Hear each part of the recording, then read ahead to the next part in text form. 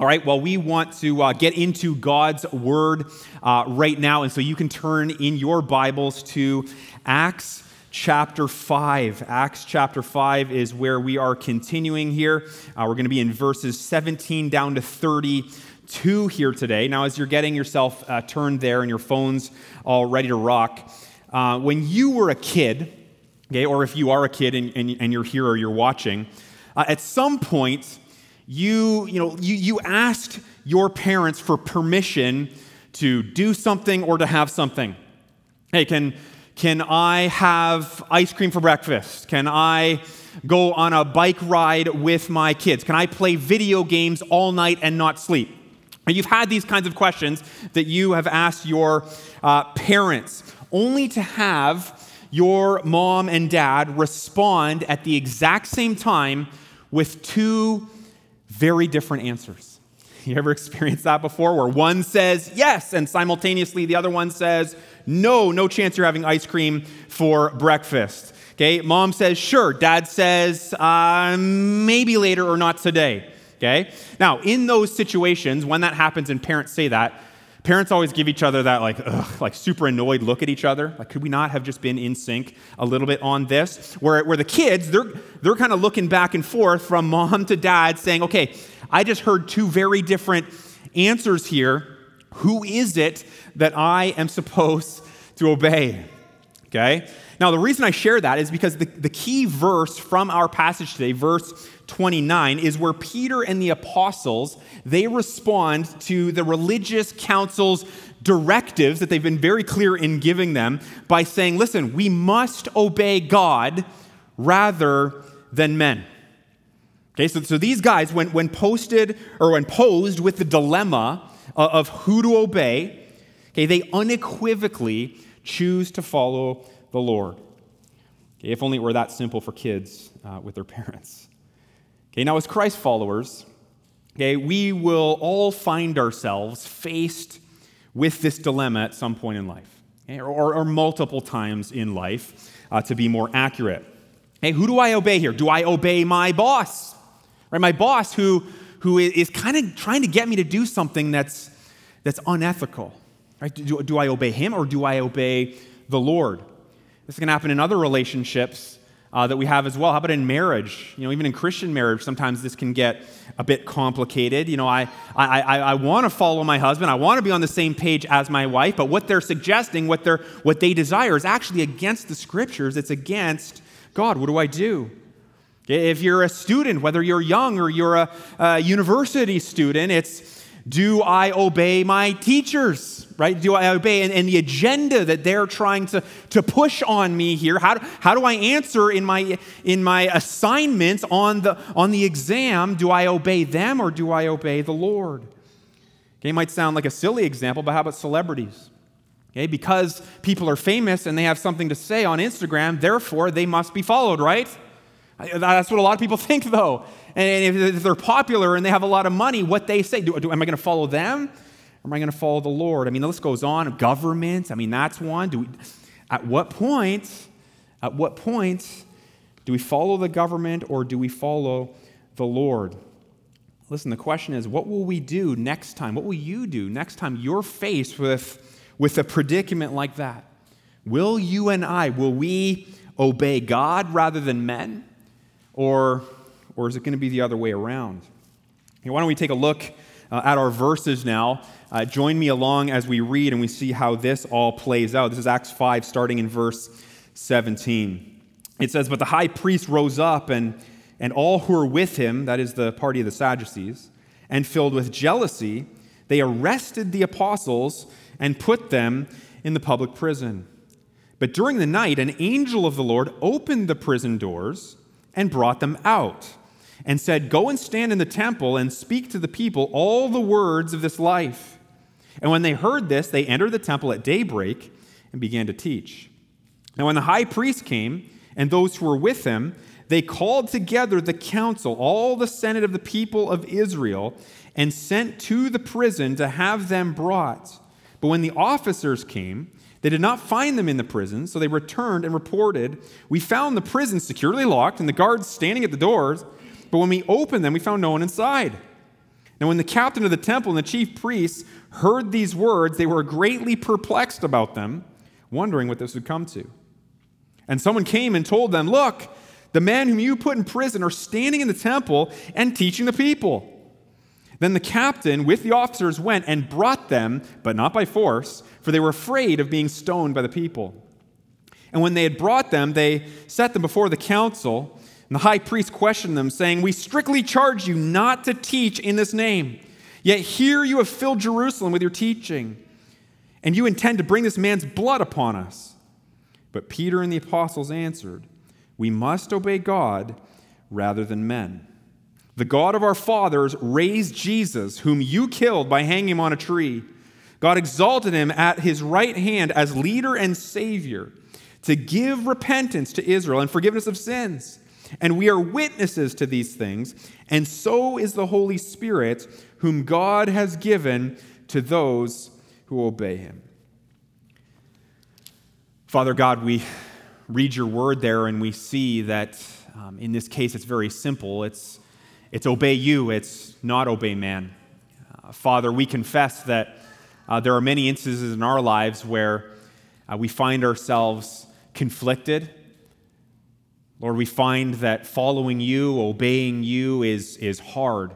Part of us wants to do it, but we have fears, we have concerns, we have other desires that compete against the Spirit of God within us who urges us to follow you with all of our hearts. And so, God, would you help your church today? God, would you encourage your church today? Lord, would you show us that it is worth following you? Lord, would we see that you are good as we have even just heard and sung. Lord, I pray, God, that as we once again look at the gospel and recognize that these disciples, these apostles were so motivated by the truth of the gospel, Lord, I pray that we would as well. Lord, that no matter what challenges and what difficulties come our way, we would choose to obey God rather than men. God, I pray that you would steel our spines in this, give us great courage, give us great wisdom, give us a great heart and love for you and for people. God, help us, I pray. In Jesus' name, amen. Amen. Well, hey, jumping right into the first thing here this morning, 3 points, okay? When I obey God rather than men, it will certainly cost me. It'll cost me. Now, you might remember from last week, we saw the apostles, remember how they were witnessing boldly, they were performing these signs and wonders through the Holy Spirit. These sick and afflicted people were all being healed, it says, right, in all these amazing ways. And of course, all of this was happening to the chagrin of the Jewish religious leaders. They were not happy about all of this. And we've already seen multiple examples of that, and it just continues here. Right? And remember that they'd already threatened Peter and John. They'd already put them in prison for a night. It says there, back in chapter 4, verse 18, that they threatened them not to speak or teach at all in the name of Jesus. And in the next two verses, verses 19 and 20, Peter and John respond by saying, whether it is right in the sight of God to listen to, okay, or obey, you rather than God, you must judge. For we cannot but speak of what we have seen and heard. Okay, so the apostles, they've already made up their minds here. Okay, they're obeying the Lord. They're all in on that. Now, a question that you might be wondering is like, how are they able to do that? Well, it's because they were so inspired, okay? So inspired by the risen Christ and the awesome reality of their salvation that, again, they just go for it. Right, where all of our chips are into the middle here, and we are obeying him regardless of the cost. Right, the desire to honor Christ and follow him and obey him outweighed whatever cost might come. You can understand there absolutely is a cost.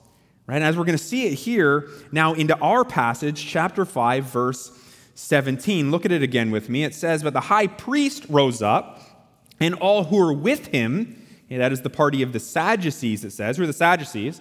Well, they were one of the religious groups involved in the leadership council called the Sanhedrin back in this time, okay? So the high priest, the Sadducees are with him. It says they were filled with jealousy Okay, interesting that the Holy Spirit gives us insight into what is going on in their heart, their motives. So the decisions that they are making here are because of, they're coming from a place of jealousy. Jealousy due to seeing how much the general population of Jerusalem, and we know even those outside of Jerusalem from last week, how much they just revered the apostles. Right? They saw that what was happening was clearly a work of God, and so they're filled with jealousy. Keep going. It says, and they arrested the apostles and put them in the public prison. Okay, so that right there is the obvious cost that these men have to pay. Now, in North America, Canada, of course, is where we are. I think that we have a particularly difficult time accepting the idea of there being a cost to following Christ. Right? I think we really do. Despite the fact that we kind of have some head knowledge about it, we know that there is some cost. We know that the Bible is clear that there's definitely a cost. I think despite all of that, we large in part, generally speaking, as North America, as Canadian Christians, we embrace this like we want our cake and eat it too mentality. Have you noticed that in yourself? Have you seen that? Or again, we kind of know that we're called to, I'm called to take up my cross and follow Jesus. I see that in there. I know that I'm to be willing to even have my own family, my own flesh and blood despise me for the sake of Jesus. I know that I'm to give of myself sacrificially to the point where it may even hurt. And I get that, but yet I still just kind of want it all. I want my creature comforts. I want the good life. I think if we're honest, so many of us, we want to be Christians.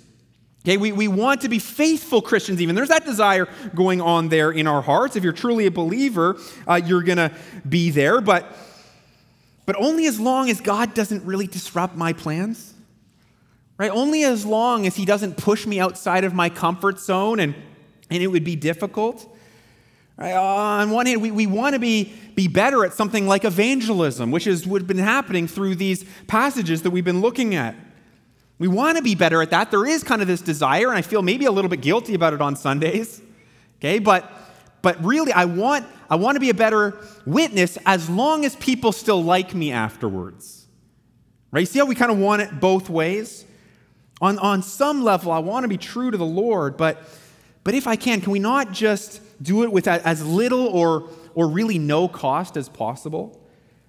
Isn't that kind of how we operate a little bit? Only the problem is it's not possible. Right? There is a cost. Okay, so what do we do?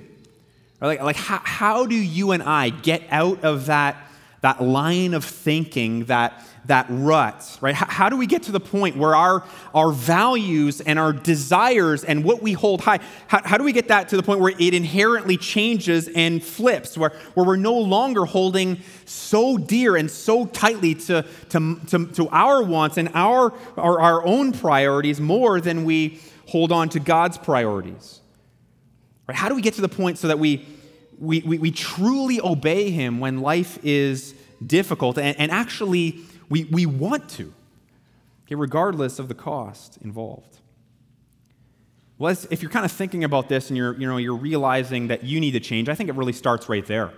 I think if we're going to kind of forge a path forward and grow in these things, it has to start with accepting that the way that I've been thinking and the way I operate and the way that I function, it's just not okay. If I want my cake and eat it too, if I want to be faithful to Christ, but at the same time not upset anybody, and at the same time I still want everything that the world has to offer me, we have to at some level accept that this is not okay, that this is dualism. Right? Our hearts are divided here. Right? And if you accept that, then you're in the position to be like, Lord, this isn't right, and I need your help. I mean, what a phenomenal place to start. Right? It really is. When you're at that place where you recognize things aren't quite right and I can't fix this, and this has been going on for way too long, and I need the Lord, you're in the position of being able to receive God's grace now. Because you've been humbled and you realize that you can't do this, and you need him. You need his spiritual help. Right? So I think it really has to start by, on some level, accepting that the way you've been living, the way you've been thinking, the way you've been operating, it's not okay. It's not compatible with the Scriptures and the life that Christ is called to. I think another thing that, as we kind of move through this to think about as we want to grow and we want to change, is we really need to be able to discern our idols. We've talked about that plenty around here. We need to see and understand what's going on in our heart. How is our heart warped? Not just that it is warped, what are the specific ways? Right? As you are facing that dilemma, am I going to obey God or am I going to obey man? And that's hard. Are you able to identify why that's hard? Are you able to identify in your heart the idol that your heart wants? Okay, can you see that? Do you know it there? It might be 2, 3, 4, 6. Right? It's been said before, I heard someone say that there are basically 4 main source idols that's going on in any one of our hearts at any time. Okay, it's the idol of comfort. We all want to be comfortable. We don't want to be pushed out of our comfort zone. We don't want to be in pain. So sometimes we have this idol of comfort, and that because we worship the idol of comfort, whatever God calls us to is ultimately going to come underneath that. That's why we don't evangelize. That's why maybe we're not bold. Perhaps for you, another idol could be approval. I'm desperate for people's approval, and so I don't want to say anything that might offend them because I want their approval. Maybe for you, it's control. We're all control freaks, aren't we? The one thing the coronavirus has shown us is that we don't have nearly as much control as we thought we did. We want control. We want to be able to chart the course of our lives. How about power? It's another source idol. Some people just want power. You want to feel strong. You want to have power over a person or over a situation. Can you discern your idols, what they are? And then I think this next thing here, and this is something that I personally have just spending more and more time thinking about for myself. It's not just about discerning what your idols are, but really determining what are the lies beneath those idols that prop those idols up that I believe.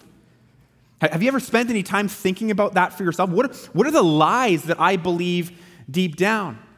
You might be thinking, well, we're Christians. We believe what's true. So all of us, not just so many of us, all of us have these lies that we believe deep down in our subconscious that drive the idolatry and drive the disobedience in our lives. Let me give you an example of that. Just taking a look at one of those idols that we talked about. Let's take a look at approval. Okay, let's say you just want people's approval so badly and that holds you back from obeying Christ with your whole heart. Well, maybe somewhere under all of that, one of the lies that you believe is that I need people's approval in order to be okay. Is that a lie that you believe and that you tell yourself and that you are bought into? I will not be okay unless I have that person's approval. That's a lie. It's so not true. How about another one related to approval? This: conflict is fatal to my well-being.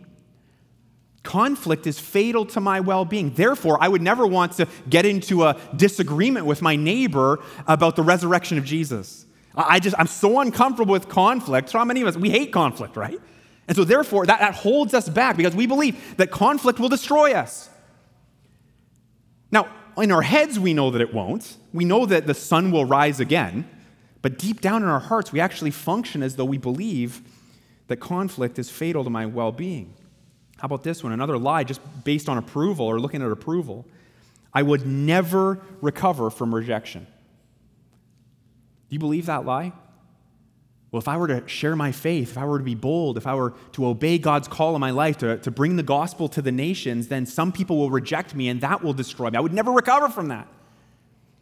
Maybe deep down, that's driving how you live. Listen, that's a lie. None of that is true. Not at all. Listen, we need to determine the lies that we believe that are underneath the idols that we worship. And then when we have done that, honestly, this is the best part here. It's identifying what's true and believing that instead. Okay, so again, let's just continue with the approval idol that we've been talking about here. Okay, what's the truth that comes up against these lies that we believe? Well, how about this? Christ already approves of me 100%. Right, that's the truth. Christ approves you. The second that you get saved, you have 100% of God's approval. Yeah, but what if I sin? Isn't that approval going to leak? Nope. Not according to the Scriptures. No more condemnation, people. right? God's approval is what I need. And guess what? I already have it. That's the truth. It's reminding yourself of that. It's meditating on that. It's attaching scripture verses to that. Let's get this verse up here. I love this from 1 Thessalonians chapter 2, verse 4. Look how good this is. But just as we have been approved by God. Do you have to earn it? Is it going to come at a later date? No, you got it now. Just as we've been approved by God to be entrusted with the gospel, so we speak, look, not to please man, but to please God who tests our hearts. Right? That is a verse that you might want to write on a sticky note and put on your mirror in the morning when you get ready. I don't need to live for people's approval. I've already got God's. Here's an amazing verse that will begin to transform my heart. And once my heart is transformed, then my actions are transformed and I live in a completely new way. Listen, I've got a whole series that I'm kind of working on right now that we're going to talk about a lot more of this thing coming up in the fall, and I'm really excited for that as we look at being transformed by God. But listen, these disciples, these apostles here, they're no different than us. I've said that a number of times. I'll continue to say it. They're regular guys, fishermen, right? And it's just that they deeply believed what was true, right? That Jesus was alive. That sin and death were crushed and mangled. Right? And Christ is here to save people in deep spiritual trouble. Okay? And because they believed that, they would stop at nothing to proclaim that truth, no matter the cost. And there is a cost to obeying God. But listen, it is very much possible, listen, church, it is very much possible to get to the point in your walk where you make peace with that. Right? I get it. There is going to be a cost, but I'm okay with that. And it's very possible for you to be able to move on in greater faithfulness and greater obedience to the Lord. I don't know about you, but that's exciting to me. To think that, wait a second, I can actually see these lies that I believe deep down, maybe for my whole life, start to erode and fall apart as the truth takes over and then my life change. That's amazing. I'd love to keep talking about that, and we'll get to more of it, but let's get to the second thing here. Okay, when I obey God rather than man, he somehow works it out.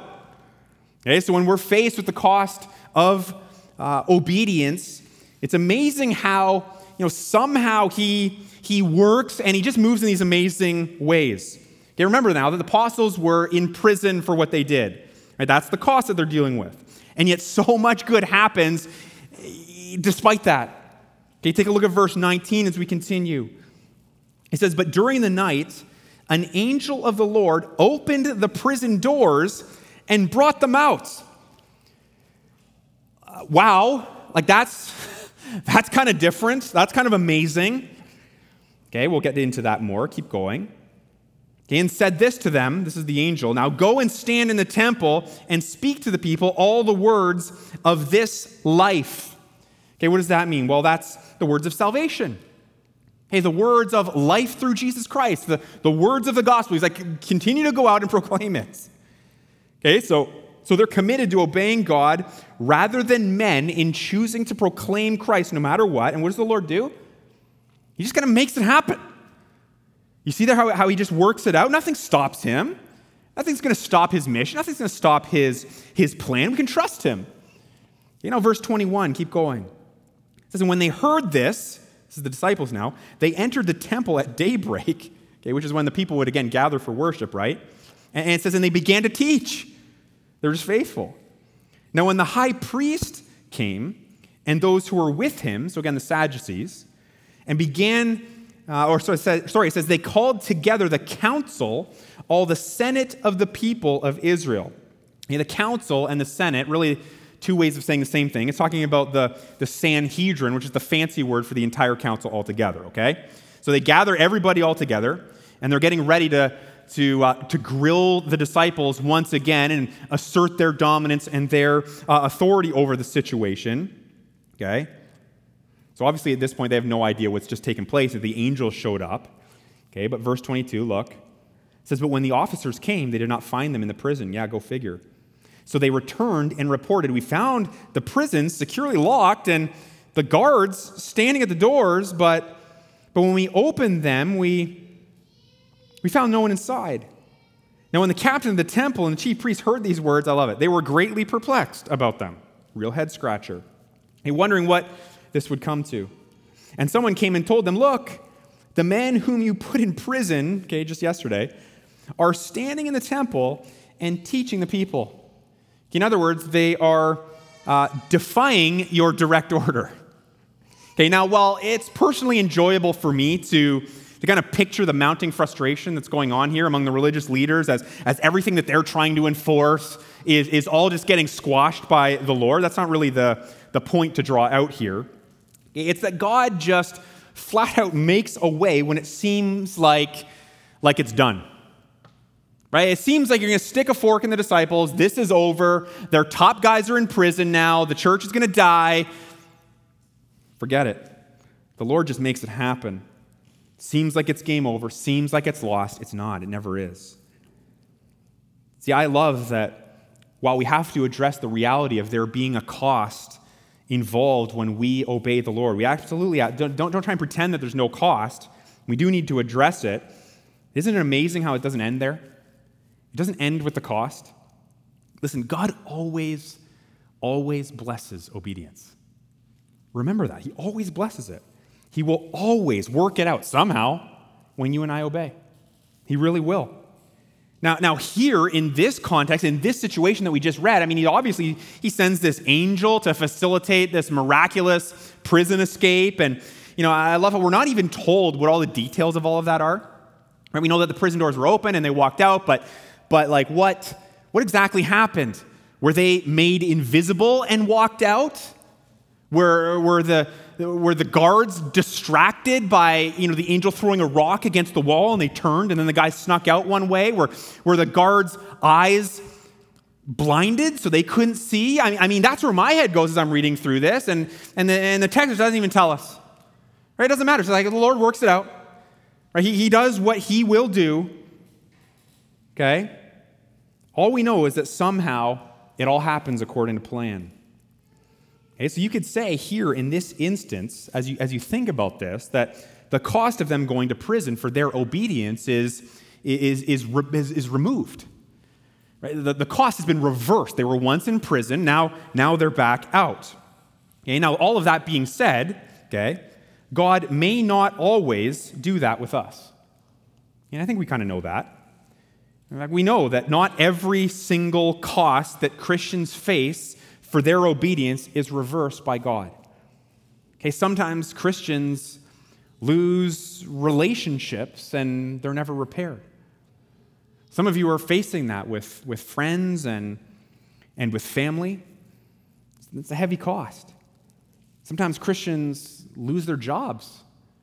They don't get that back just for obeying the Lord.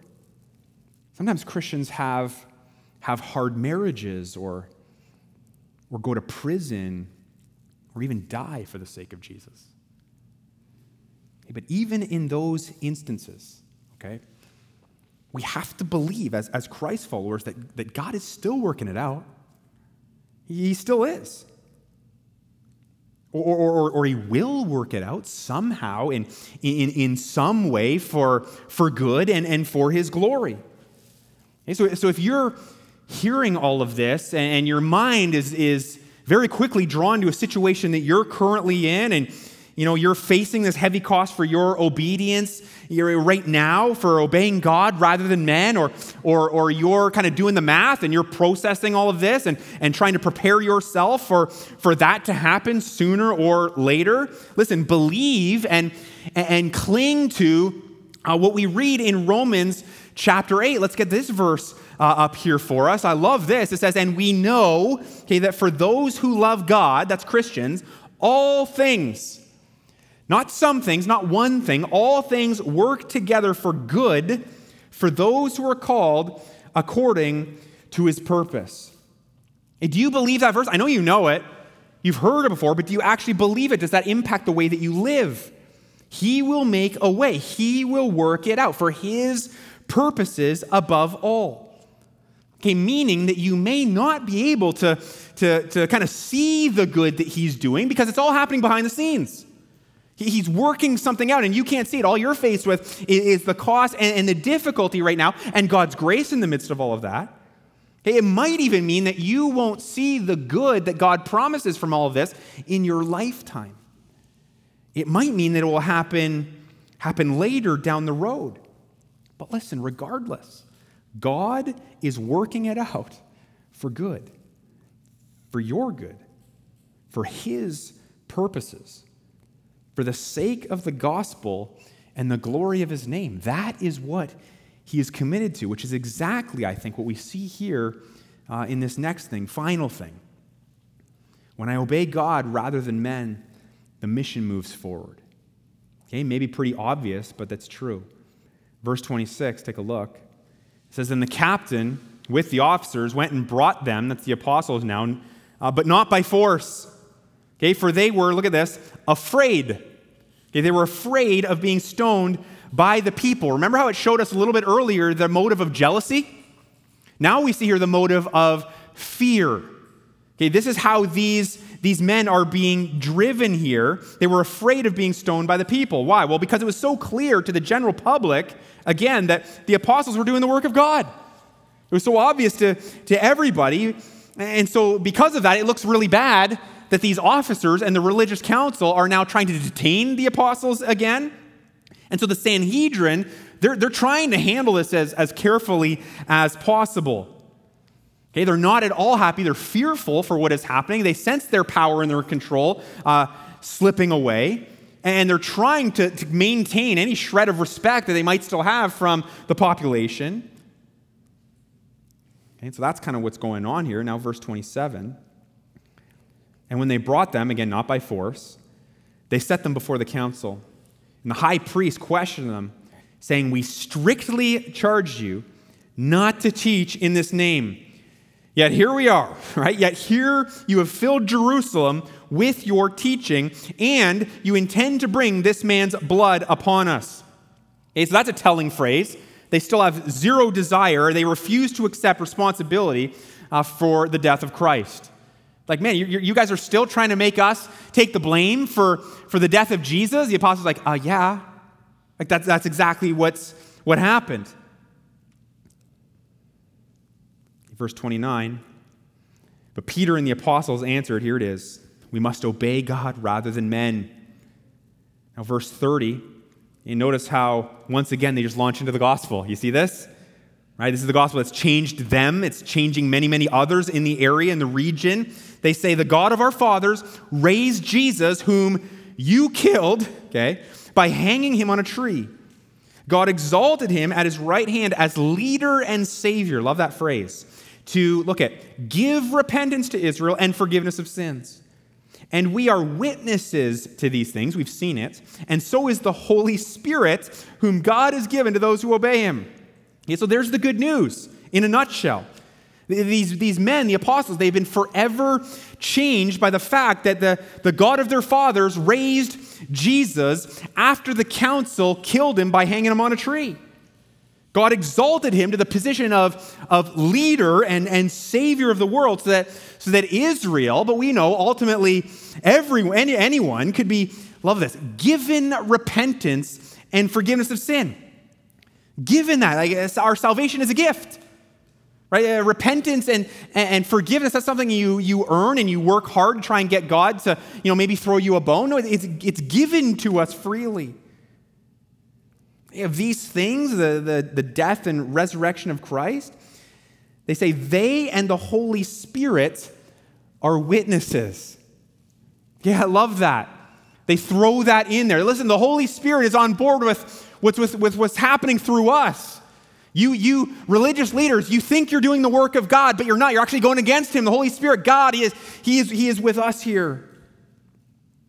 You see it. They obey God rather than men. And what continues to happen?